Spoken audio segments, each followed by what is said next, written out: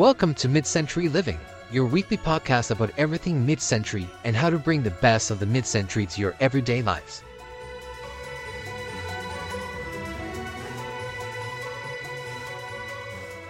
Welcome to Mid-Century Living, the show where we talk all about the mid-20th century then and now. We are your hosts, Gonzalo. And Jackie. Thank you for joining us today. Yes, thanks for tuning in. Even though maybe you guys don't know what tuning in is, because no one's got a radio anymore. But we like to pretend. Anyway, today we are doing our first special. Yay! It's Halloween. Well, not really, but yes, kind of. What I mean by that, it's not Halloween when we're recording, but it will be close to Halloween whenever we release the episode. Yes, this episode is the Friday before Halloween, so everyone's probably got big Halloween plans coming up. But since it's Halloween time, when this is being released, Gonzalo, do you have anything spooky going on in your life right now? I don't know. I've got two things that happened this week. One of them I think is a little spooky, but we'll let you be the judge. The first thing is not. The first thing is just frustrating because I had to go get my license renewed, which is a thing that happens when you're an adult. And in the great state of Texas, you have to make an appointment. If you don't do it online, which I couldn't renew mine online, you have to make an appointment to go to the DPS. You can't just show up, which is fine. I made an appointment. It was for a week, hence from the appointment making day. And in my mind, it was set for Monday. So I get in my car, and the closest DPS to where I was that had an appointment available this week was an hour away. So I got in my car, and I drove an hour after work through traffic, paying the toll road. To get to the DPS, I walk in and my phone would not let me check into my appointment, which I thought was weird. So I go up to the person at the door and I go, "Hey," I'm showing them my phone and being like, I'm trying. It's the right time. I know I'm a little late, but it's within the 30-minute window." And the guy's like, "Yeah, just refresh and go down and you'll see the button." I was like, "I did." Here. And I showed him my phone. And he goes, "Well, let's take a look." And then he goes, "Yeah, this is for tomorrow." So I was like, "Really?" And they're like, "Yep, their appointment's tomorrow, not today." And I go, "Well, do y'all have any walk-ins?" And they're like, "Nope. See you tomorrow." Man. So then I had to get in my car and drive an hour home. That sucks. Yeah. And then the next day I drove an hour there, was at the DPS for all of 10 minutes getting my stuff renewed, and then I was out. Now we're back home. Man. Yeah. But my kind of spooky thing is that I was scrolling through Instagram and I found this really cool product that I kind of want to buy, but it's totally not necessary purchase. But it is an LED candlestick, and not only is it a candlestick, it is the whole like candelabra, like stand with like a little handle, like the one that Scrooge holds when Marley comes to visit him. Yes, like yes, like I would need to wear like a long nightgown with like those caps on my head and walk around my house in my single story, not big, one hallway house. I say you buy it. That is a great idea. I have a real one though. Oh, that's better. Yeah. I'm not going to say how it got it. That kind of reminds me, I need to find them again, but there are people on the internet who convert old radios to Bluetooth. That's kind of what that LED candlestick reminds me of. It's just like modern tech, but old aesthetic, which I think is on brand for this podcast, so you should buy it. Yes. And I have a Bluetooth adapter for my rotary dial phone, which is from the 1950s. Yay! And every time my phone rings, the house phone rings, and it is an amazing sound. But Jackie, how about you? Anything spooky happened to you this week? No, mainly spooky how behind I am on decorating for Halloween, but I'm starting to get all of my decorations out of storage, so they will go places. I'm a little behind, but we're recording this well in advance, so by the time this actually comes out, I have a perfectly decorated Halloween living space, and you can look at it on my Instagram. But no, while we're recording this, I'm like super behind. So, Well, it spooky is still is- September, it so is still September. I've got a minute, yeah. but anyway, I suppose we can just jump right into our main segment then. So today's episode is going to be a little different. Since it was a holiday special, I reached out on social asking everyone to share their memories of celebrating Halloween as a child in the mid-century, and boy did they deliver. So all of the content for this next segment came from our friends, relatives, Instagram followers, and members of one of my favorite Facebook groups, Mid-Century Modern Kitsch. We both thought this would be a cool way to find out how people actually celebrated back then. Yeah, definitely. And it says here in our outline, it says something clever. So we transition, and I don't have anything clever. So here you go. We are so bad at transitions. That's something, maybe we'll learn how to do that the more practice we get.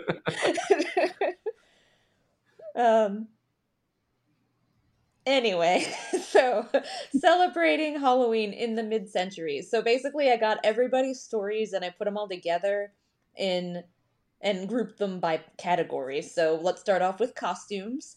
So basically, according to everyone we talked to, homemade costumes were the most common. A lot of them were just people gathering clothes from around their house or borrowing clothes from friends and coming up with costumes like hobos, bobby soxers, old ladies, and hippies. Someone said that they would borrow sports stuff from their neighbor who had two older brothers and would alternate between a basketball and a football player, which I thought was pretty clever. I was Tom Sawyer once. How did you do that? Just like cut off shorts? I don't know. My mom found me. I wore like a button-down shirt and like a vest, which I'm pretty sure was my mom's, not my dad's. And I don't remember what the bottom was. I don't know. I was like, I need a costume. My mom's like, well, what do we have? Yeah, well, what do we have? That seems like a good way to do it. Some Halloween memories people shared about homemade costumes was one, quote, "My mom creatively made me a robot costume, small box on top for head with eye holes, larger box for body, bed sheets as sleeves and leggings, and heavily painted all of it in metallic silver with many multiple cans of spray paint." So that's Safe. one. Another memory that was shared with us. Mothers and grandmothers who sewed often made elaborate costumes that got passed down. My maternal grandmother sewed this clown costume for a second cousin of mine, and it was passed down to me, then to each of my siblings. It was amazing. The neck, wrist, and ankle ruffles were each separate and had jingle bells on them. The hat was stiffened with newspaper and rolled into a cone. Apparently, this person also won first place in a costume contest, mainly because her mom showed her how to shake her wrists and jump around to make the bells ring. So, if you didn't wear a homemade costume back in the day, you probably wore a store-bought costume with a plastic mask and absolutely hated it. So I got some really funny snippets from comments. So, the plastic masks with tiny mouth holes, quote, "horrid little slits for the mouth," unquote. And then the comments that ensued were things like, "God, those little slits would cut you. They were awful. I hated those Halloween costumes with the plastic masks. I only ever had one costume like that. Super uncomfortable, sweaty, and the cord broke easily and tangled in your hair. It was hot and I couldn't see out of the mask. I hated the way my breath felt inside the mask and I would push it onto my head." These are all different memories of these little store-bought Halloween costumes. So if you wore one in the 60s, you probably hated it. I don't think I've ever worn. I have worn bad masks before, but every time we like all throughout the entire time, all I was thinking of was the movie, The Strangers. Oh, yeah, those masks. Which, if you listeners, if you've not seen it, the first Strangers, it's worth it, especially if you, like me, find scary movies about ghosts and paranormal stuff totally fine, but realistic break-in movies more scary. Because to me, that's, that could happen. Someone could break in my house and torment me that way. Those, tying it back into the mid-century, that was loosely based on the Manson family murders. Was it really? What else do we know about Halloween? Let's get back to So, podcasting. one other store-bought option that came up in the comments was that apparently Sears sold flannel costumes that could also be worn as pajamas, which I think sound like an amazing idea. Yeah. I got my sisters and I, my parents and I, we all got our niece a Baby Yoda Halloween costume, but it's not really a costume, it's actually a hoodie. Well, I'm glad they're still doing that now. Yeah. So some trick-or-treating memories. We stayed in our own neighborhoods and everyone dressed up in homemade costumes. You went to houses in every neighborhood with a pillowcase you had to fill before you even considered going home. When the bag was full, we ran home, dumped the candy, and ran back out again. We were so happy to have all that candy. We were able to have a few pieces of candy and then go to bed in the morning, and the candy would disappear. Oh. We had big bags of candy, and my mother let us spread it all out on the floor. She then announced we could have only one piece per day. They wrote this in all caps with 4 exclamation points. Man. One other comment was that Trick or Treat for UNICEF was really big. I was a kid in the 50s, and at Halloween we'd get a milk carton at school and collect donations on behalf of UNICEF to be turned into school the next day. I vaguely remember collection boxes. I was going to say, I remember doing that. Yeah, I think that might have made it into the 90s. As far as candy goes, according to our sources, there was way more hard candy compared to chocolate, and a lot of it wasn't wrapped. Oh. One person also commented this, screenshot of a catalog with those wax candies with the little, that, are shaped like Coke bottles with the little fruit juice in them. Mm-hmm, mm-hmm. They still made them when I was a kid. I don't know if they still make them now, but they were gross, but fun. They make a lot of weird candies now. I don't have candy at school, but the teacher next door does, and I often steal her candy. But she's got the good candy too. She's got Snickers and stuff. That is the good candy. So what kind of other treats did we have in mid-century? So it sounds like homemade treats were actually kind of a big deal, and there was very specific ones they did for Halloween. So there was popcorn balls, candy apples, caramel apples, seemed to be the most common. One person shared that there was a lady on their street that used to make brownies with candy corn pressed into the top, and that everyone always went to her house first. I love candy corn. Another good memory is...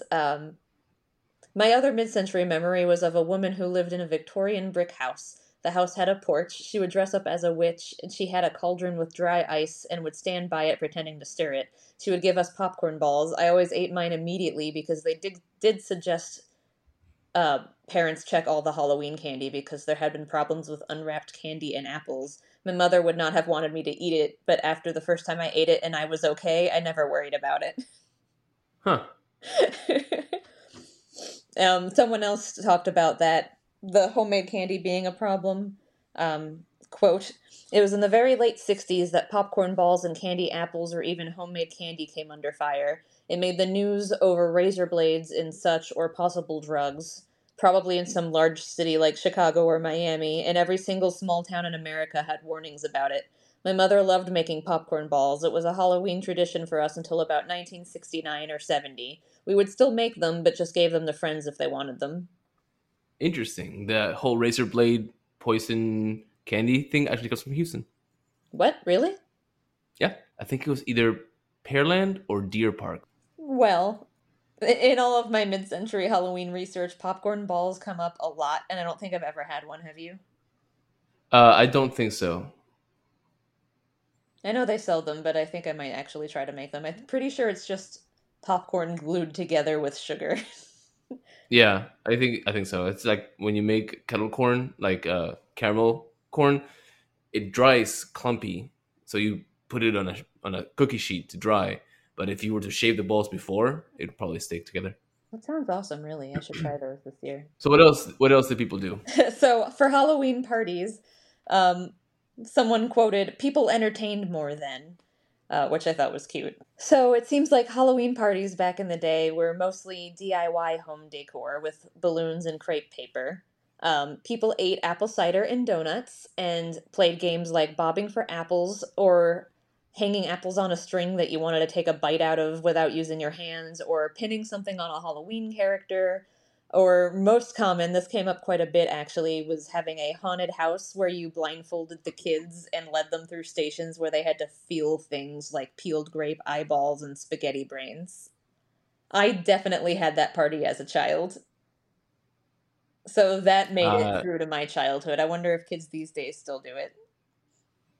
I don't know how I feel about that. Your face! Have you never gone to one of those parties? No. No, where I come from, we eat the grapes. You put like a bowl of peeled grapes in a box with like a hole for your hand. That's how we did it, but it sounds like blindfolding children and like walking them through little stations would be easier than like making little boxes with holes in it. But that was definitely a thing that I did as a kid.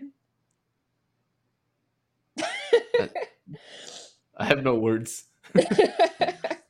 So music for these parties, somebody mentioned, "We had Halloween parties at school, born 1960, but I never recall any music. When you consider songs like Monster Mash would have been on a 45, one person would have to man the record player just to keep the music going. If the neighborhood kids had a party and there was going to be dancing, it would be whatever was popular at the time, with a record like Monster Mash or One-Eyed, One-Horned, Flying Purple People Eater thrown in for fun." I love that song. The Purple People Eater one? Yeah. I love the Monster Mash. It's like actually my favorite. So one person also recalls, "I specifically remember having one record called Scream, I believe, that was all female shrieks and screams from different movies. Then maybe an early 70s record of creepy, scary sounds in the dark with creaking doors and chains." Nice. Another person says that her friends and her memorized the Disney album, "Chilling, Thrilling Sounds of the Haunted House," which predates the Haunted Mansion at Disneyland. I actually have this on vinyl. Nice. And there's a song called Halloween Night that was sung in elementary schools, and was published by the American Book Company in 1963, which was apparently also popular. Cool. So, from all of these memories, this is just kind of the highlights of everything, but one thing that everyone shared with their memories was just a fondness for the holiday, which I really love. And everyone who shared with us remembers Halloween being a safe, fun, and simpler time back then. So I want to take this moment to thank our contributors for all of your contributions and stories. We really appreciate it. Yeah, thank you. So the best thing about the simplicity of these mid-century Halloween celebrations is that you can totally incorporate most of this into your celebrations today. It would be super easy to throw a vintage-style Halloween party right now. So you can just decorate with balloons and crepe paper, serve cider and donuts and popcorn balls, and make everybody touch peeled grapes and dance to the Monster Mash. Yeah, don't do that, people. The grapes part is creepy. No, you'll love it. It is really fun. So, Gonzalo, how do you celebrate Halloween? So Halloween, I love Halloween. I love scary stuff. I love the fact that I can watch scary movies now and not be judged. Not that people judge me for that, because it's more accepted now, I guess. But I have a couple of friends from college who every year have a Halloween party. So I'm excited to go to that this year. This year's theme is villains. Last year's theme was Harry Potter. Oh, fun. Yeah. Who did you dress as last year, and who are you dressing as this year? Last year, I was dressed as a Hufflepuff because I'm a Hufflepuff, and I have Hufflepuff robes, which I tailored fit. And I think I had Ron's wand, even though it's a Gryffindor, but that's the one I have. Well, I use my Hermione wand for all of my Harry Potter related outfits, even if I'm not being Hermione. So, yeah, thank you for that. Of course. This year, I have not yet figured it out. But villains, I was thinking like a um, like evil prince or evil king or evil something like that, because I already have bits and pieces from when I was a king a few years ago. Um, and I'm all about the details. To me, the costumes have to be detailed. When I was vampire one year, I have the teeth that get The good uh, teeth. the good ones that get glued onto your teeth, Mm-hmm. and I had a bunch of like Victorian jewelry, and I have this really cool tuxedo coat that has a lot of embroidery on it, and I carried around me a chain with a little bottle with a little cork stopper on it, and inside was a mixture of water, red food dye, and cornstarch, and that was the blood of my first victim. Neat. I love details in costumes. Do you remember Uh, that stage of that time where you just wore a tux for your Halloween costume like 4 years in a row? yes, college. Yes, I was a formal apology one year. The year that you went to the architecture party as I was Carmen Carmen San Sandiego. Diego. Yep. Yeah. Good times. So anyway, Jackie, what do you do for Halloween? These days, actually, I don't do a lot of partying. Since we bought our house, honestly, I'm just thrilled to hand out candy to trick-or-treaters because I'm a softie. And I just, like, enjoy just, like, making a bunch of crazy Halloween snacks, like mummy dogs and, um, carrots shaped like pumpkins and just, like, pumpkin dip and candy corn and crap and just like eat garbage food and watch a scary movie and then just answer the door for trick-or-treaters is like an absolute favorite thing to do. Oh, that's Um, cool. so that's how I spend the actual Halloween day. I'm just like thrilled to be able to get trick-or-treaters because when we lived in an apartment, we didn't get any, and it's the most fun. But anyway, now that we've talked about old Halloween traditions and new Halloween traditions, I suppose that it's time for this week's etiquette segment. So we decided to stay on theme this week with Halloween mid-century etiquette. So Gonzalo, what have you got?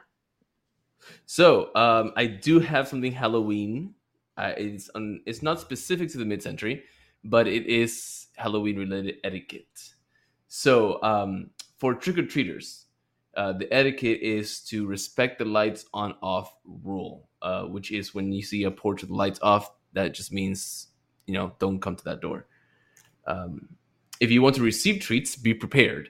Wear a costume or be prepared to perform a silly dance or song for your treat, What? which I think should be a requirement. um, also, yeah. Also, accept whatever treat is offered. Don't complain, but it is acceptable to ask for a nut-free alternative if you are allergic to nuts. Also, don't be greedy and say thank you, which I think should be etiquette regardless of the season. Yes, I agree. Yeah. For those distributing treats, also respect the lights on off rule. Give out store bought candy that's individually wrapped. Be respectful of the children who come to the door. So don't make assumptions about age. Some kids may look older, and even if they are older than what you think is appropriate, just indulge them for the one night. Kids should be kids, right? Mm-hmm. If they are wearing a costume, they deserve a treat. That is the etiquette rule.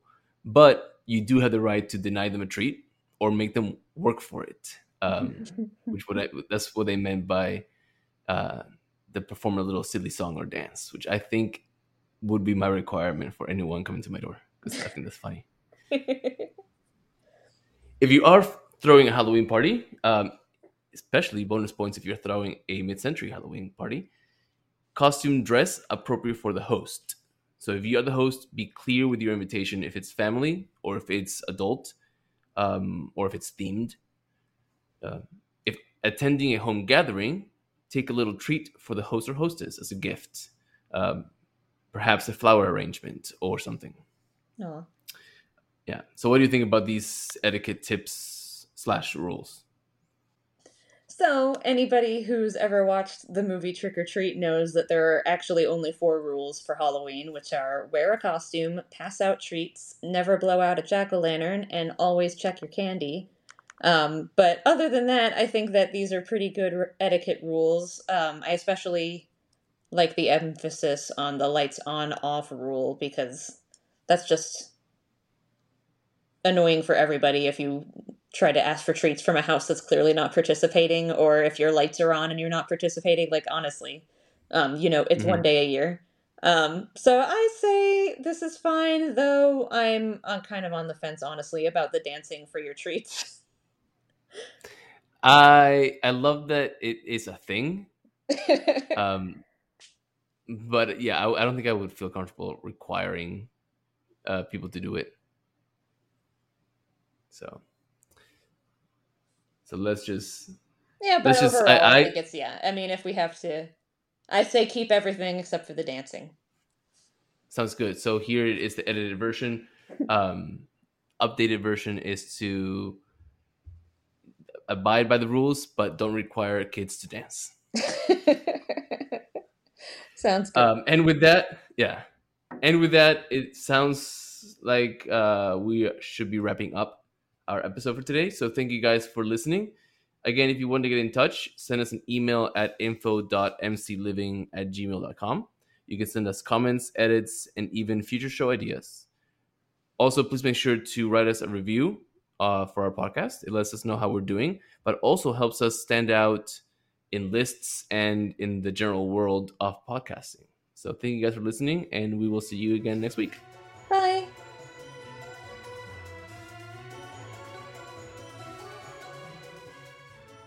Thank you for listening to Mid-Century Living. Please subscribe, tell your friends, and leave a review. We are available on Apple Podcasts, Spotify, or wherever you listen to podcasts. You can also follow us on Instagram at MCL Podcast. See you next Friday.